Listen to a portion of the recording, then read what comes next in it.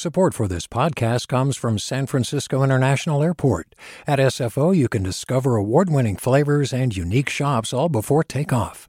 Learn more about what's at SFO at flysfo.com. Hi there, I'm Rand Abdel Fattah from Throughline. If you're listening to this podcast, you know that KQED produces exceptional storytelling that keeps you informed, inspired, and entertained. Their podcasts cover issues from your neighborhood to the entire country and everything in between. Support this work today. You can help us continue to bring quality podcasts to your ears. Just head to donate.kqed.org/podcast. That's donate.kqed.org/podcast. From KQED.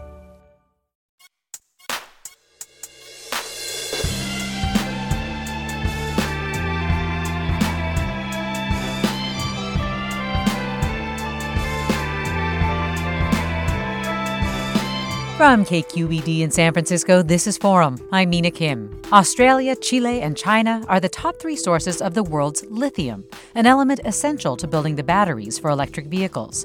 But that could soon change as mining operations begin in California. Imperial Valley contains enough lithium to meet all our nation's future demand and more than a third of global demand. Governor Newsom described it as one of the greatest economic opportunities for California of a lifetime. We learn more about the lithium gold rush happening near the Salton Sea and its impacts as part of Forum's In Transit series. Join us.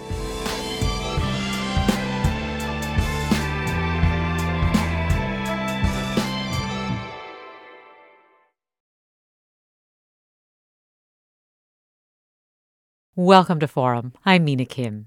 Electric vehicle batteries rely crucially on lithium, an element that right now the U.S. sources from abroad. But that could change in just a few years as the area around the Salton Sea in California's Imperial Valley gears up to become a leading source of the mineral. Experts say reserves there are so large that it could meet all future U.S. demand. Demand that's growing as California requires new cars and trucks sold here to be zero emission by 2035. Joining me now is our partner for our In Transit series, Ethan Elkind, host of the podcast Climate Break and director of the climate program at the Center for Law, Energy, and the Environment at UC Berkeley School of Law. Ethan, always so glad to have you. Hi, Mina. Great to be back with you. Yeah, people are calling Imperial Valley Lithium Valley. They're saying there's this feel of a lithium gold rush going on. How much has California's ban on new gas-powered cars and trucks being sold here driven up demand for EVs? Well, California's policies really have been one of the key factors why we're seeing a global revolution in electric vehicle battery sales and a transition of this really pretty massive market around the world. To think that we're going from internal combustion engines to battery electric vehicles, it's really a massive technological shift. California's policies have been a leader, but it's not just California. We've seen the European Union really step up on this, and China has invested dramatically in the infrastructure for battery production and for electric vehicle mandates as well. So it's definitely been a global effort, but California is at the lead here, and we're also really leading the United States in sales. We have about 20% of our new car sales right now are plug-in electric vehicles or all battery electric vehicles, and that's compared to 10% of sales globally. And I'd also just point out that China right now is about 25%. So demand is really booming, and I think that is now leading this gold rush, as you just described it, for all the minerals that we need for the batteries, with lithium being one of the key components. And that's part of what's driving all this interest in Lithium Valley, as you say, that's now being called in the Imperial Valley of Southern California. So, Ethan, why is lithium such a great material for electric vehicle batteries?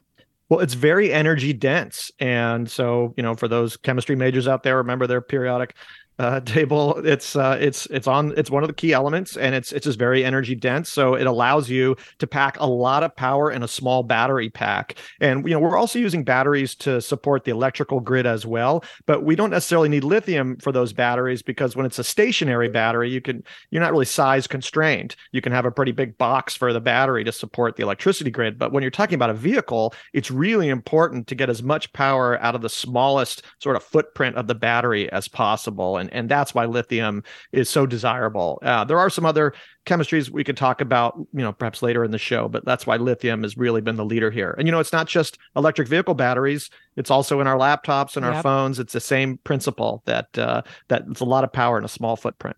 Well, I'd like to introduce Assemblymember Eduardo Garcia, who represents the Imperial Valley. Assemblymember Garcia, thanks so much for being with us. Thank you for the invitation. So as I mentioned to Ethan, it's being called a bit of a lithium gold rush down there that's been set off in the Imperial Valley. Can you just give us a sense of if that's what it feels like to you and what companies are coming in and what they're doing?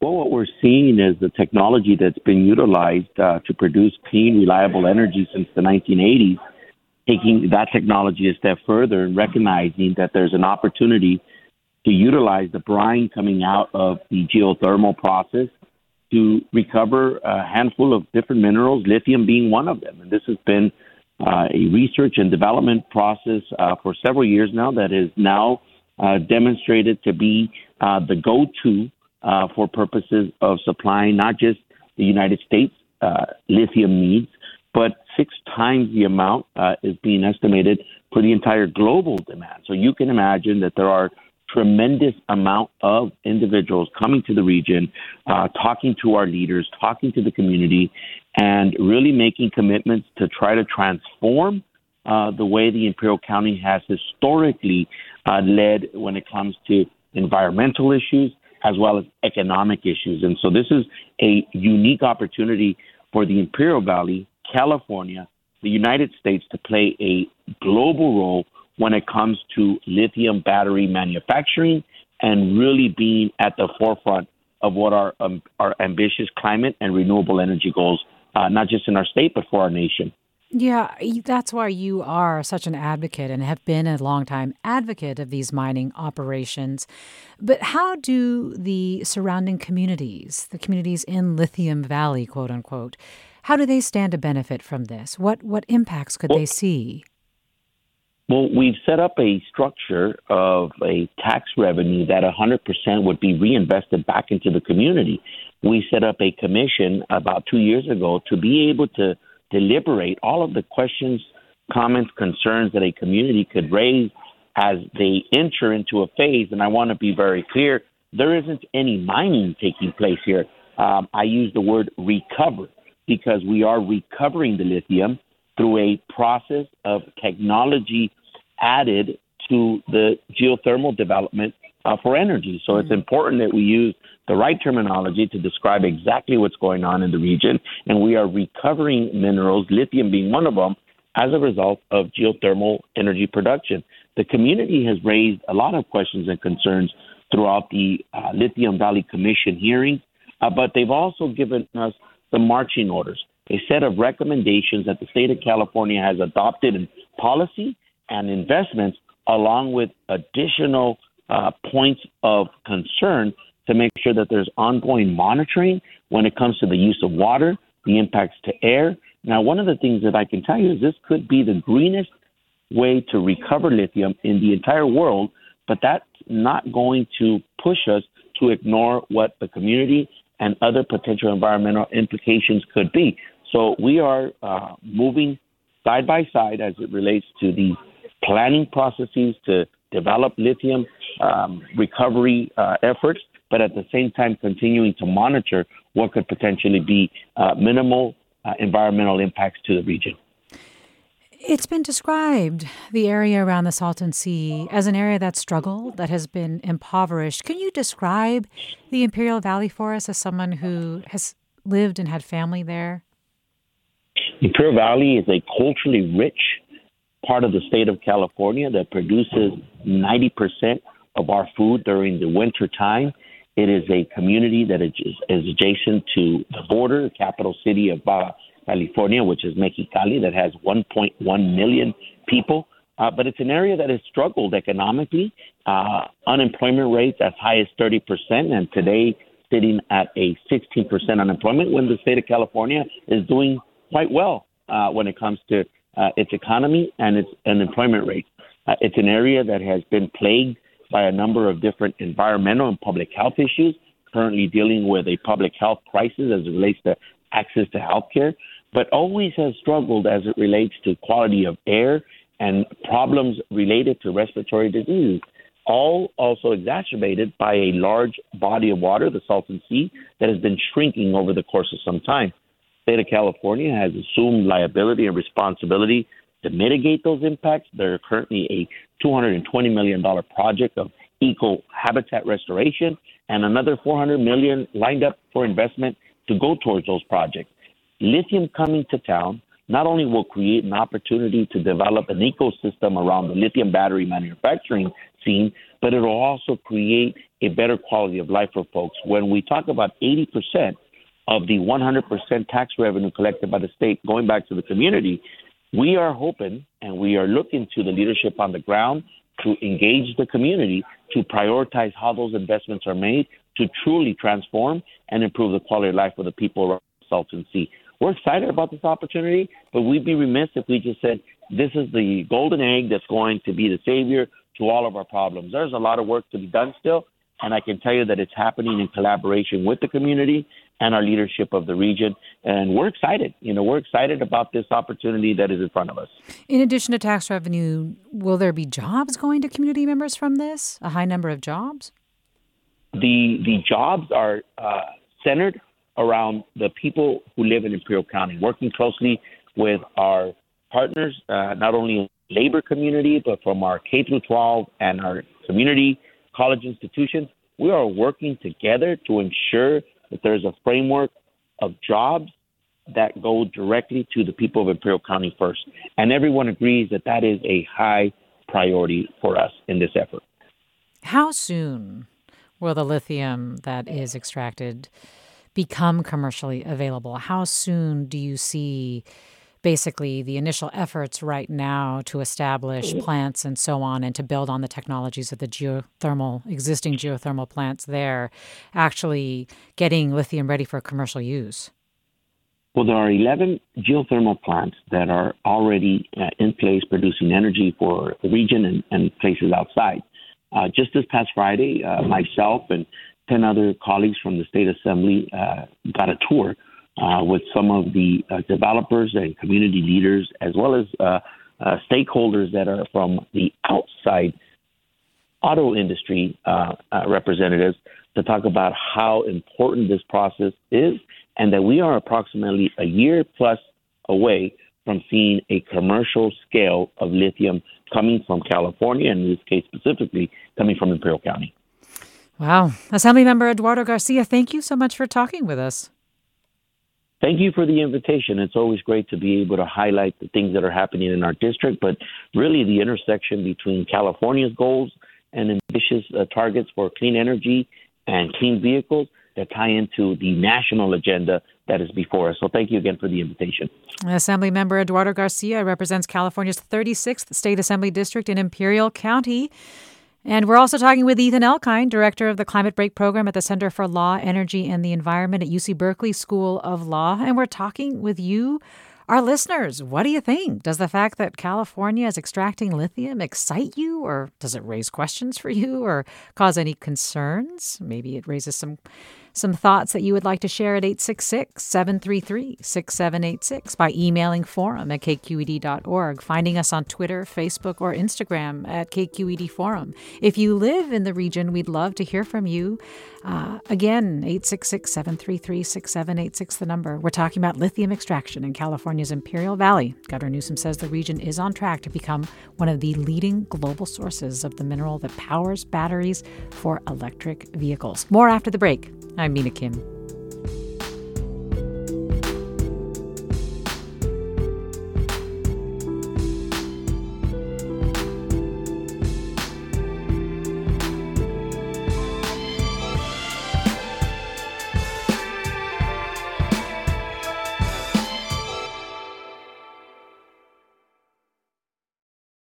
Support for Forum comes from San Francisco Opera. Set 10 years after a school shooting, the critically acclaimed opera Innocence takes us into a complex emotional journey where our understanding of innocence and guilt is constantly upended. Kaya Sariaho's ethereal score collapses the past into the present as a community of survivors grapple with how to move forward. Don't miss the highly anticipated American premiere of Innocence, June 1st through 21st. Learn more at sfopera.com. We've all got those parts of our house where the internet just won't go. Well, if you had wall-to-wall Wi-Fi from Xfinity, you could worry less about dead spots. Because with wall-to-wall Wi-Fi from Xfinity, you get fast speeds, reliable connection in every room, and power for all of your devices, even when everyone's online. That's wall-to-wall Wi-Fi only with Xfinity. Restrictions apply, not available in all areas. Actual speeds vary.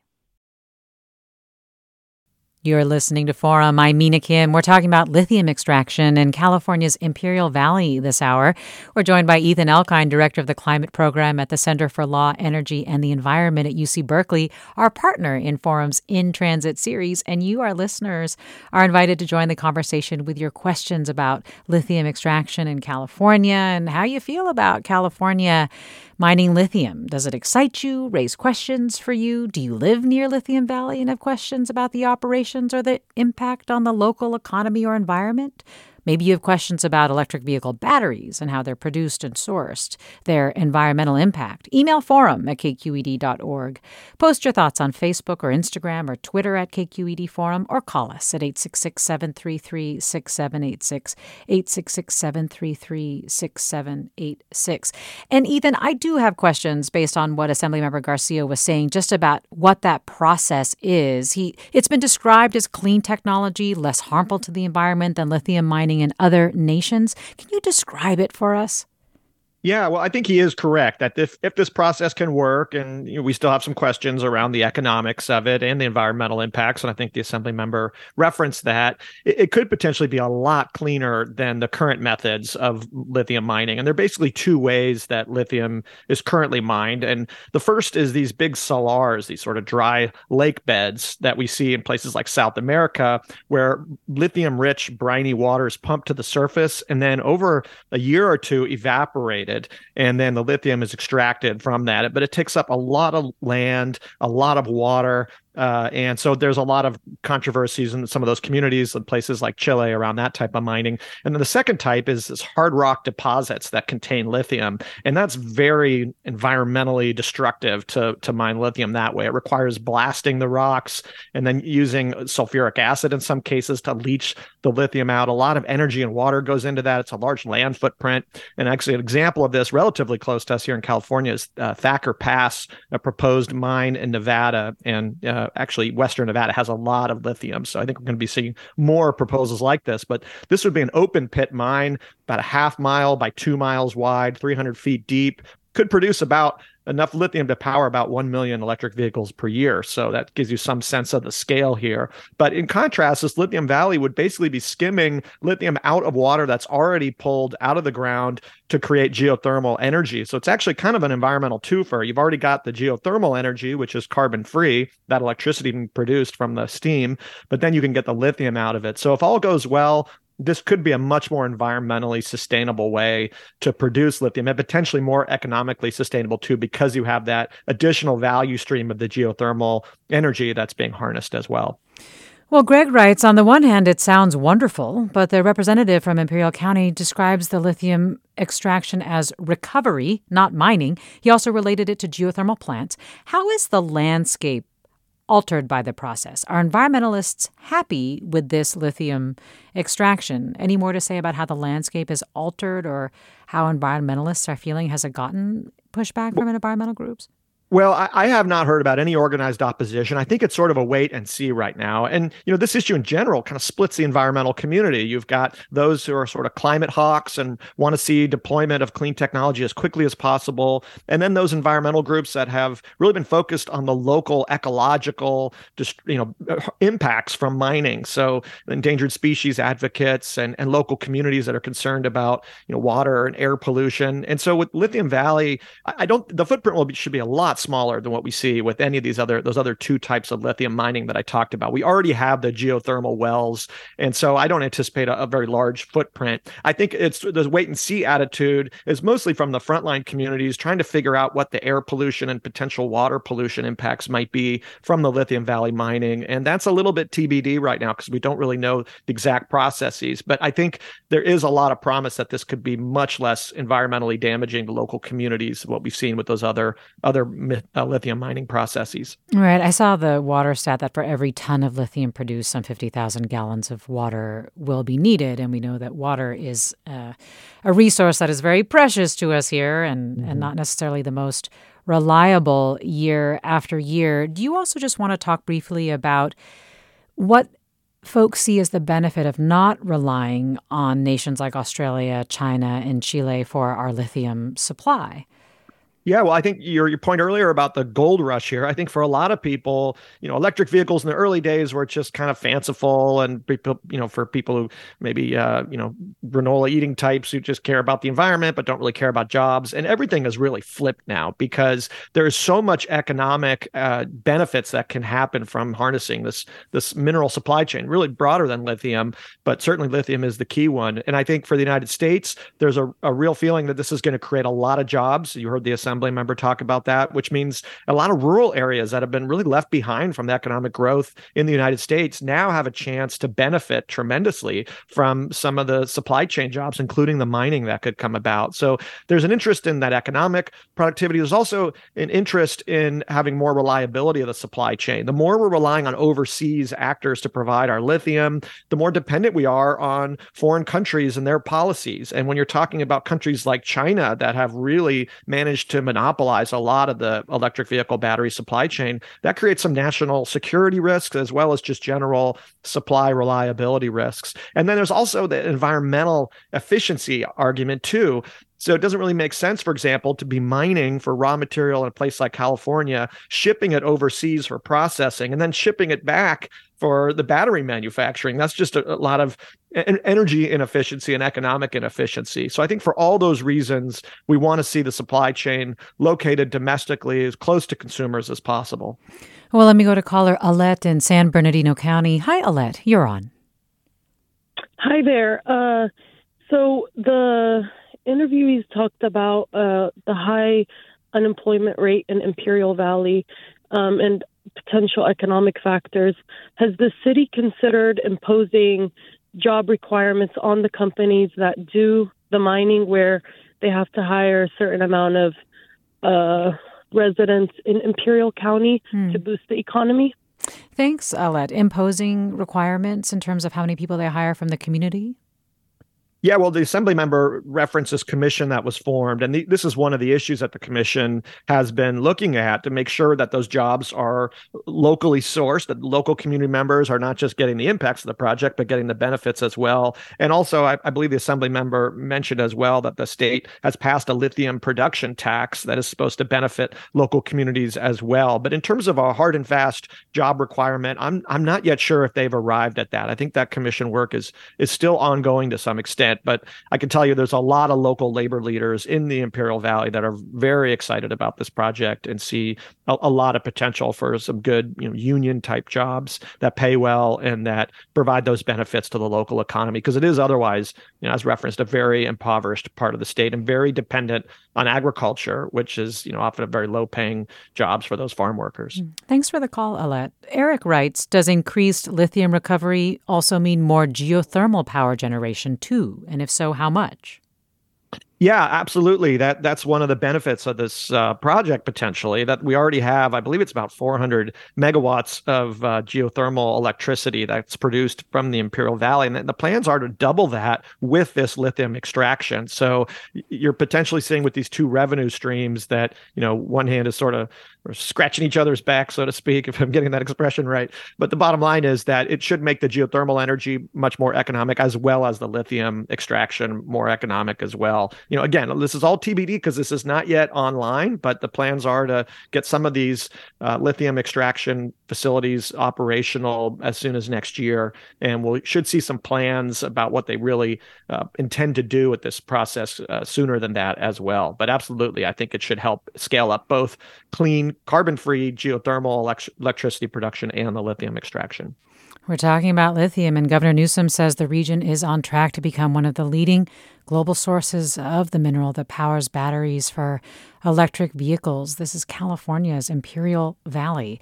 And you, our listeners, are joining the conversation with your questions or comments about the potential or the potential downsides. Email forum@kqed.org. Call us at 866-733-6786 or post questions on Twitter, Facebook, or Instagram at KQED Forum if you have them. I do have to ask, it's not just lithium that goes into electric vehicle batteries, right, Ethan? There's also cobalt and nickel. So what do we need to understand about how and where those are sourced and extracted, and what increased extraction of lithium will do in those industries? Yeah, it's a really important question. And in fact, some people think there's almost too much attention on lithium because some of these other minerals that go into the batteries are facing some shortages, or there may be other more exciting economic opportunities even beyond lithium for local economic development. So absolutely, in terms of the battery, the chemistry and the minerals involved, so lithium, of course, but then cobalt, nickel, there's manganese, graphite, plus copper is involved. And these come from places all over the world. Some of them are more concentrated geographically than others. So, for example, cobalt, most of it comes from the Democratic Republic of the Congo, or DRC, located in basically Central Africa. And that they really have the vast majority of the market share for cobalt. Nickel is also located in just a few spots, primarily in Indonesia and the Philippines, but also Russia, which has created a problem in the nickel market with Russia's invasion of Ukraine and the sort of freeze on Russian exports coming out of that conflict. But actually, the U.S. has some nickel mines as well. Lithium is much more widespread, though. I mean, you mentioned earlier it's in Australia and China, but it's also in South America. We have a lot here. There's potentially some in Europe as well. And I'll also just mention graphite as well, which is actually one of the major by weight minerals in the battery, in the electric vehicle battery. And there's about 70 mines all across the globe and 2 located here in the United States. So all of these minerals have different geographic profiles, and it's also changing. The chemistry is changing as well. Yeah, I mean, we have heard about issues especially related to cobalt mining and the impacts that they've had there. Are there any efforts to move away from batteries that require cobalt, for example, or even nickel, or things that are more reliant on lithium than anything else?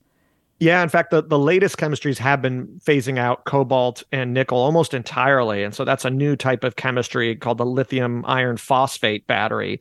And that was really put in place because of these concerns around cobalt, not just the human rights concerns, as we see a lot of child labor in some of these unregulated mines in the Congo, but also just in terms of the supply crunch when you have so much of these minerals concentrated in one place. So that's phasing out cobalt and nickel, makes the battery a little bit cheaper. There are some trade-offs in terms of how much energy can be packed into the battery, but it's an example of how the market is responding to supply shortages and the supply chain challenges around the world. Well, let me go to caller Anna in San Francisco. Hi, Anna. You're on. Hi. I noticed that there wasn't really discussion about what happens to the batteries after they're spent. Aren't they a toxic liability, and isn't there kind of no way to remediate them? Great question, Anna. Yeah, there are a lot of concerns about when the battery's life is over. What about battery disposal, Ethan? We've been hearing that it's not so environmentally great, and it carries some environmental risks. Yeah, it's a great question from Anna. And I actually think this is an area of opportunity for batteries because you can recycle so much of the battery and pull back out those minerals that went in. And so this is an opportunity to reduce demand for new mining. So some of the estimates I've seen is that we could potentially get 25% of our supply of these minerals from recycled batteries. But it's not going to happen automatically. And so it's going to take some policy support to make sure that we actually have all these batteries recycled. I mean, one of the concerns, for example, is that used EVs might end up in developing world countries, just as right right now a lot of used gas cars are. And then once they're off in these developing world countries, who knows what happens when the batteries finally, really lose their capacity? Or do we have any assurance that those countries are going to have the processes and facilities to recycle the batteries? But otherwise, there's a lot of federal support right now. It just came out of the Inflation Reduction Act and the infrastructure law that passed a couple of years ago to stand up a recycling industry here in the United States. There's some companies in Nevada, for example, that are revolutionizing a lot of the recycling processes. And I should also just mention that we don't want to just recycle the batteries. We also want to reuse them. In a lot of cases, these batteries may not have enough capacity for driving, but they're still good for stationary energy storage. And so we should be pursuing that as well. Well, Beth wants to know if there are any plans for battery recycling plants in the Imperial Valley. Am I hearing right that you're saying that it's going to be a long time because essentially there aren't enough electric vehicle batteries to actually make a recycling plant viable at this point? Yeah, it's kind of a good problem to have that the batteries are lasting longer than we expected. You think about the early teens of this past decade when the initial Nissan Leaf and GM's Bolt and Volt and the early Teslas were coming out. And people thought, well, maybe the batteries will last 8 to 10 years. And certainly in some of these models, we've seen some degradation, but they're basically holding up pretty well. But at some point, we know that these batteries do lose capacity, and there is going to start to be a trickle and then pretty much a deluge of used batteries coming out of the vehicles as people either retire the vehicles or just swap out and get a new battery replaced in their vehicle, a fresh battery. So that's part of the challenge, is that we got to get prepared for that deluge. And it also involves scaling up a whole new industry. I mean, we're going to have to figure out how we ship the batteries to places that can disassemble the packs, that can repurpose them. We also may need to encourage automakers to change how they're designing batteries so it's easier for them to be recycled and replaced, and in some cases repaired. So this is something we need to get ahead of now, because if we don't, it's going to hit us when we're not quite prepared, and we don't want to lose out on the opportunity for all that recycling and potentially that reuse as well. Let me go to caller David in San Jose. Hi, David, you're on. Hi, thank you. It might be slightly off topic, but it's still related in that we're talking about lithium and other metals, but those are the end point of I guess where the electricity goes. But what about the metal that actually gets the electricity there, copper? Because for all this is going to need a lot of copper to make the engines, transport the electricity long distances, and also relates to solar, because we build solar plants, we have to move all that electricity.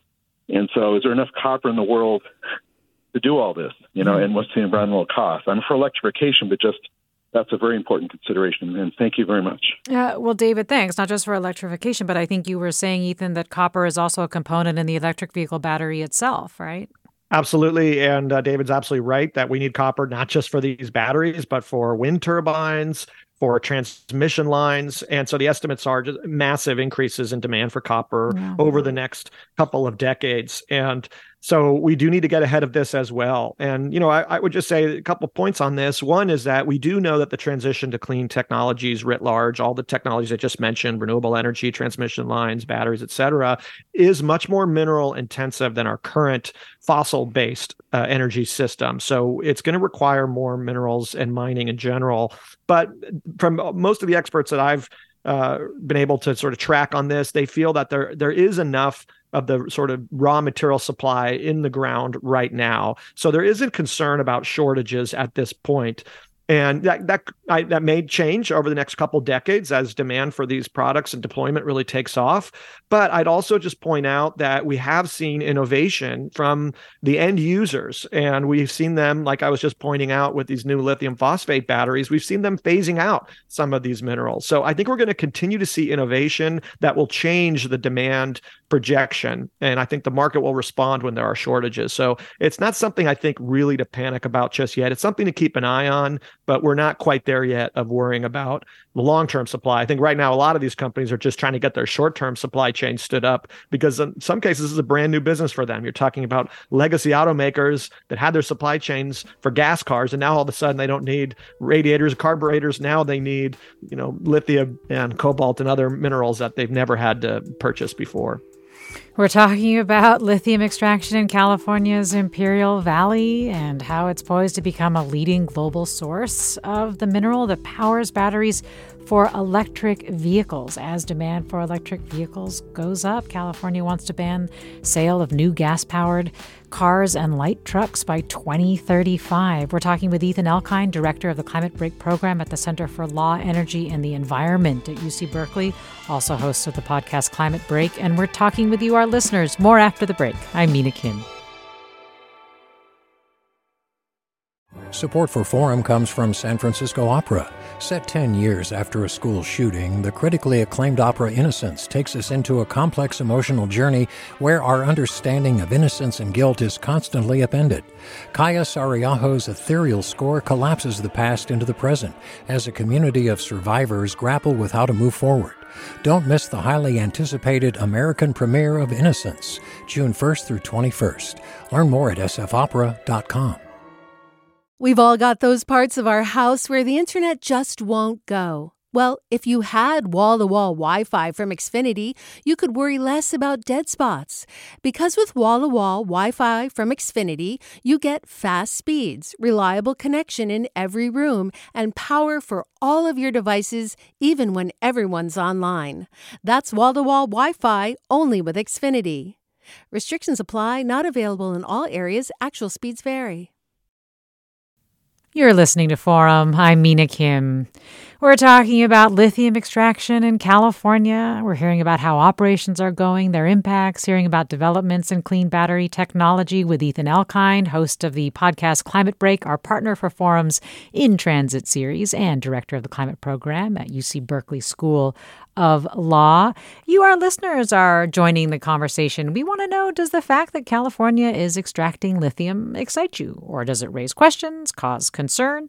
Do you live near the so-called Lithium Valley and have questions about their impact on the local economy or the environment? These companies that are coming in and expanding the geothermal plant process to extract lithium. What questions do you have about electric vehicle batteries and how they're produced and sourced? Email forum@kqed.org, call us 866-733-6786, or find us on Twitter, Facebook, or Instagram at KQED Forum. I see your calls and your comments. Scott writes, it seems like a win-win situation, and if local impacts are considered, I'm all for it. And are there any security issues involved? I would think that if lithium is the new gold, then there will be people that will try to get it by less than scrupulous methods. Will mines need to be protected? I'm imagining warehouses chock full of processed lithium being guarded like Fort Knox. Also, isn't lithium extremely explosive? Ethan? Well, in terms of stealing lithium, I haven't heard about that being the case. I mean, there's lithium right now in our phones and laptops and in electric vehicles. And it's not like what we saw with people stealing copper out of transformers because the prices were so high. So I don't think we're going to get to that point. Now, potentially some large scale theft. I mean, who knows? Maybe it's a possible opportunity for organized crime. But it seems like it would be a pretty challenging thing. And it's not just the lithium. It's got to set up a whole processing phase of manufacturing. So not quite sure if that's really a risk at this point. In terms of the flammability issue, we have seen some pretty high profile fires started by lithium ion batteries. But my understanding of the risks, at least in the vehicle context, is that you still see more gas car fires, per X number of vehicles than you do from electric vehicles and lithium ion fires per the same number of vehicles. But, when these lithium ion batteries do catch fire, it makes the news, whereas a gas car fire is not going to make the news. So, I think the automakers and battery manufacturers are really trying to make sure these batteries are safe as possible. At this point now, the technology has been deployed on the roads at a pretty large scale for, over a decade. And I think we have pretty good proof here that they're quite safe, and the numbers are to be believed safer than gas cars in terms of fires. Well, let me go to Barbara in San Francisco. Hi, Barbara, you're on. Oh, well, thank you so much. And by the way, I'm delighted about the creation of jobs. Maybe we'll get back our 1 million in population that we lost. We're at 39 million now instead of 40 million. But one of the main things I'm thinking is that maybe this will distract people from considering stripping the floor of the ocean for lithium. It's more expensive to extract it from there and would destroy the ecology of the ocean, all the wildlife. Barbara, thanks. Do you want to talk about that a little bit, deep sea mining and so on, Ethan? Yeah, there have been a couple proposals by some private companies to mine in the deep sea. There are actually these little nodules. I think of them as like little softballs or grapefruits lying on the deep sea ocean floor. And they do contain some of these minerals like cobalt. And there has been a proposal. It goes before this international regulatory body that is supposed to develop some rules around it. And so far they haven't. But I would just note that some of the automakers, a few of the automakers have already come out to say that they will not accept battery products that include minerals from deep sea mining. We don't know what the ecological impacts are going to be in the deep sea. And I think most people feel like there's enough onshore lithium and other minerals that we don't need to go to deep sea mining just yet. But it is something that has already come up as a proposed project. So it's definitely something to keep an eye on. Let me go to caller Greg in Palo Alto. Hi, Greg. You're on. Hello. I'm a little dubious about this for a number of reasons. One, I think it was the Paris COP that said that global emissions had to be cut in half by 2030 in order to stay under the 1.5. It seems to me that there's just a lot of problems here. One is I'd like to see more of the details on just exactly how much pollution is going to be created by the project, mining, etc. Secondly, I don't think that automobiles, electric vehicles, are going to be the solution to this. It's surprising to listen to these programs, not just on KQED, but on other public stations where public transportation is not given its due. We can't have 400 million electric vehicles. I think that's just pie in the sky. So in large cities, metropolitan areas, they're going to have to develop, forms of transportation that are no longer reliant on fossil fuels. And so I'm just really dubious about the fact that this is going to result in any kind of real movement towards cutting that greenhouse emissions. Greg, thank you. I mean, Greg's got a point there, right, Ethan, in terms of if we're trying to get to zero emission or trying to reduce emissions as much as possible, shouldn't we be focusing our attention on a really robust mass transit system, for example, rather than necessarily incentivizing driving, even if it is electric vehicle driving? Well, Greg actually raises two important points. One is that there is an energy footprint associated with electric vehicles and the supply chain, but you have to compare it to the alternative. We have the land use system and transportation infrastructure that we have today. It's not going away overnight. People need to drive in many cases. They're going to want to drive. They can afford to drive. And so the alternative is they're going to get a gas car. And we know that electric vehicles represent a significant savings of greenhouse gas emissions over the gasoline infrastructure and gasoline vehicles and the infrastructure to supply the oil and gas. I mean, just here in California, 10% of our greenhouse gas emissions come from just refining the gasoline that goes into our vehicles, let alone what's coming out of the tailpipe. So we have to compare it to what's happening right now. But the larger point Greg makes, I think, is a really important one, that the ideal is that people don't have to buy a car and they can take transit or they can walk and bike to where they want to get to. And there's actually a really good study done by the Climate and Community Project, partnership between UC Davis and some researchers like Providence College's Thea Rio-Francos, who did a study showing that lithium demand could actually be reduced by up to 92% by mid-century if we decreased car dependency and also right-size the electric vehicle batteries. Some of this is about how big the batteries are for these bigger cars that want to go longer ranges. And also if we can scale up that recycling, battery recycling system that we were talking about earlier. So absolutely, we want to scale up transit and walking and biking. The challenge is that those decisions are often made at the local level. It's the cities that determine the use of their streets and investment in transit. And we're going to be relying on countries all over the world to make those same choices, when we've seen instead places that are developing rapidly, like China and India, are really building out a lot of car-based infrastructure. And so we have to just grapple with that reality while at the same time encouraging more efficiency in the system through transit and better designed neighborhoods. Well, let me go to caller Dallas next. Hi, Dallas, you're on. Hello. Yeah, I actually want to address the use of fuel cell vehicles and hydrogen. So we seem to be concentrating on BEVs, battery electric vehicles, and the carbon footprint for mineral extraction and the inefficiency of recycling, regardless of where that technology goes and how good it gets, it just really doesn't make sense, where we already have infrastructure to move ammonia around, and the production of ammonia has been simplified recently. And so that's an easy way to transport hydrogen, and hydrogen is a truly renewable resource. And I'm not sure why we don't really move in that direction. Fuel cells can also be easily recycled and reused. So it just doesn't make sense to me to continue down the road of batteries. That seems to me is like a transitory transition. So, thanks, Dallas. Ethan, what do you think relative to hydrogen?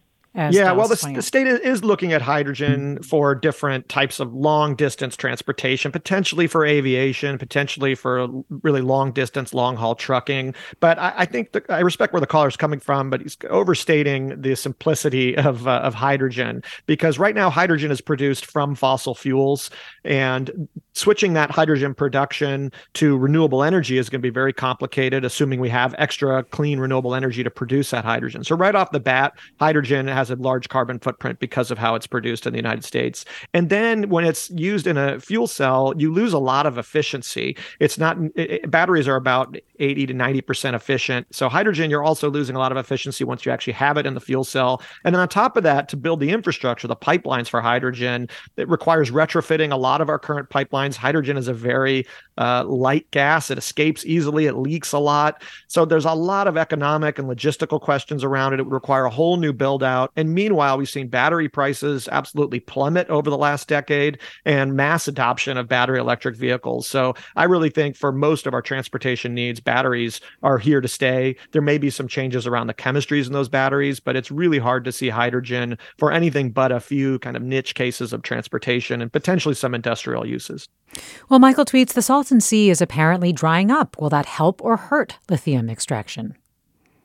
Well, the water question is really important. We talked earlier about how this potentially could be very water intensive to extract the lithium from the brine. And that means potentially cutting into the water that might otherwise go to agriculture in the Lithium Valley, which is the other big economic activity there. So the Salton Sea drying up, I won't directly impact it, although potentially it could be a way to replenish the Salton Sea if the water is clean and can be then added to the Salton Sea. I think the bigger issue with the Salton Sea drying up is that it's creating a lot of toxics as the dust from the dried shores is blowing up and blowing around in the wind, and carrying with it a lot of different chemicals. So I don't think that should have a direct impact on the lithium extraction, but it is a question mark about the water use in general. Yeah, and Shirley has a question about the Salton Sea, and in terms of mining lithium is fine, Shirley writes, but are there serious plans to put funding toward remediating the evaporation and toxicity?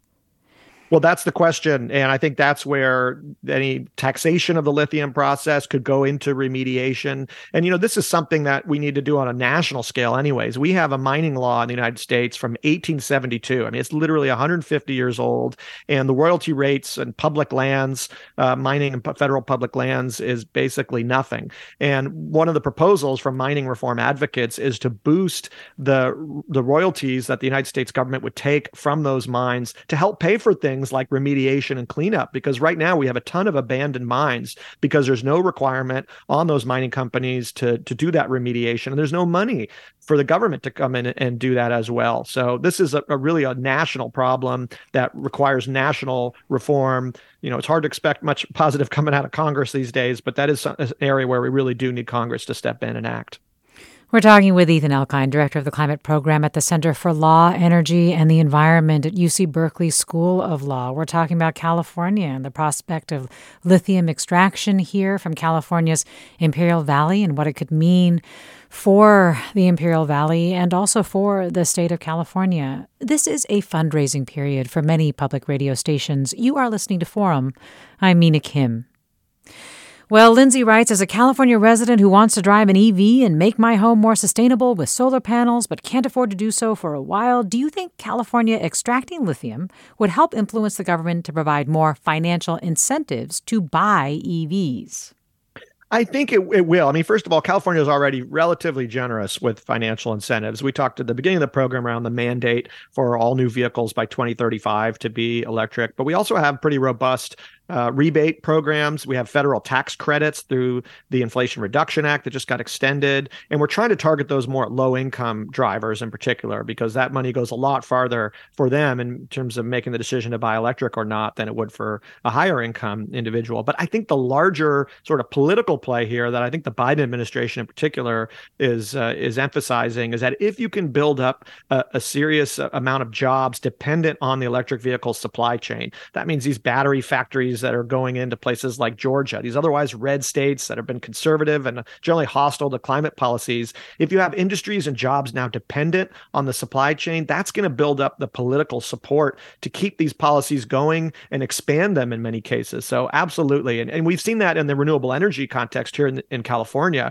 with renewable energy build out, these large scale solar facilities, for example, even in really conservative counties in California, so many jobs and companies making money and making their livelihoods off it that we have bipartisan support for renewable energy. And I think you're going to see that with electric vehicle policies. You're actually starting to see that already. The governor of Georgia, for example, is a conservative Republican, is all in on electric vehicles. And it's because now there are a lot of jobs in Georgia that related to the supply chain.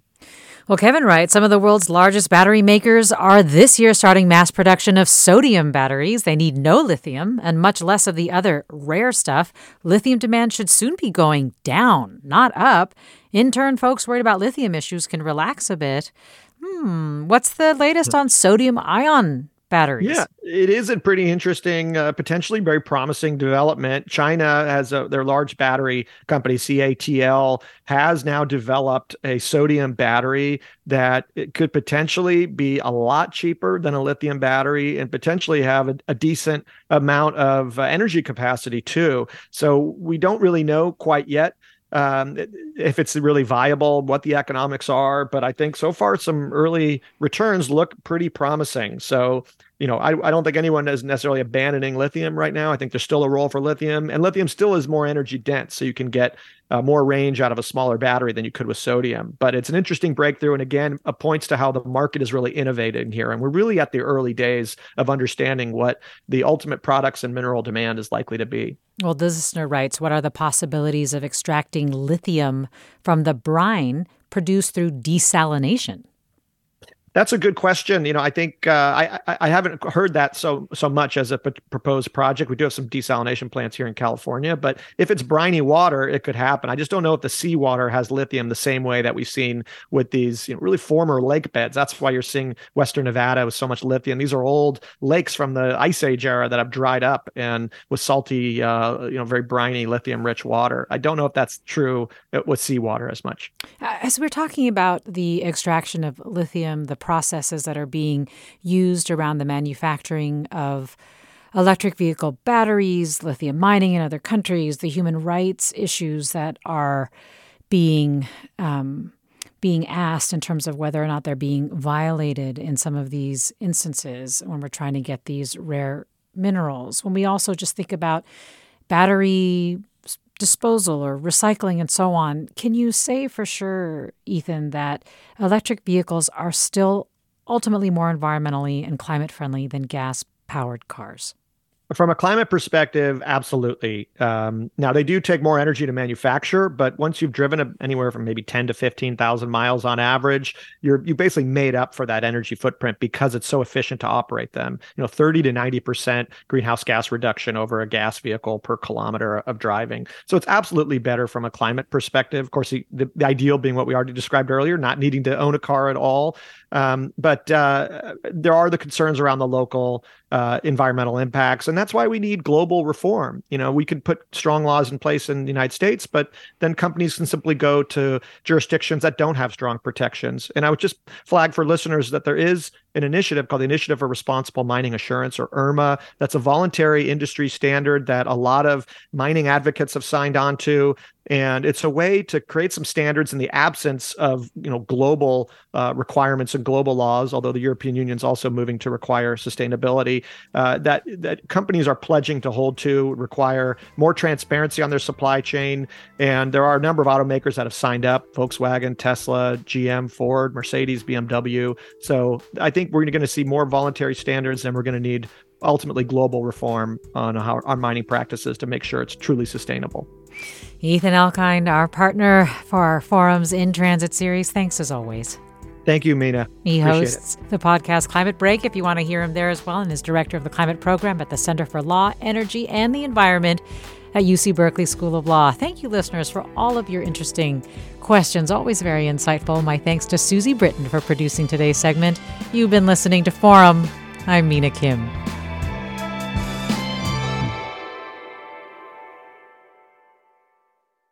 Funds for the production of KQED's Forum are provided by the John S. and James L. Knight Foundation, the Generosity Foundation, the Germanicos Foundation, and the Heising-Simons Foundation. Support for Forum comes from San Francisco Opera. Set 10 years after a school shooting, the critically acclaimed opera Innocence takes us into a complex emotional journey where our understanding of innocence and guilt is constantly upended.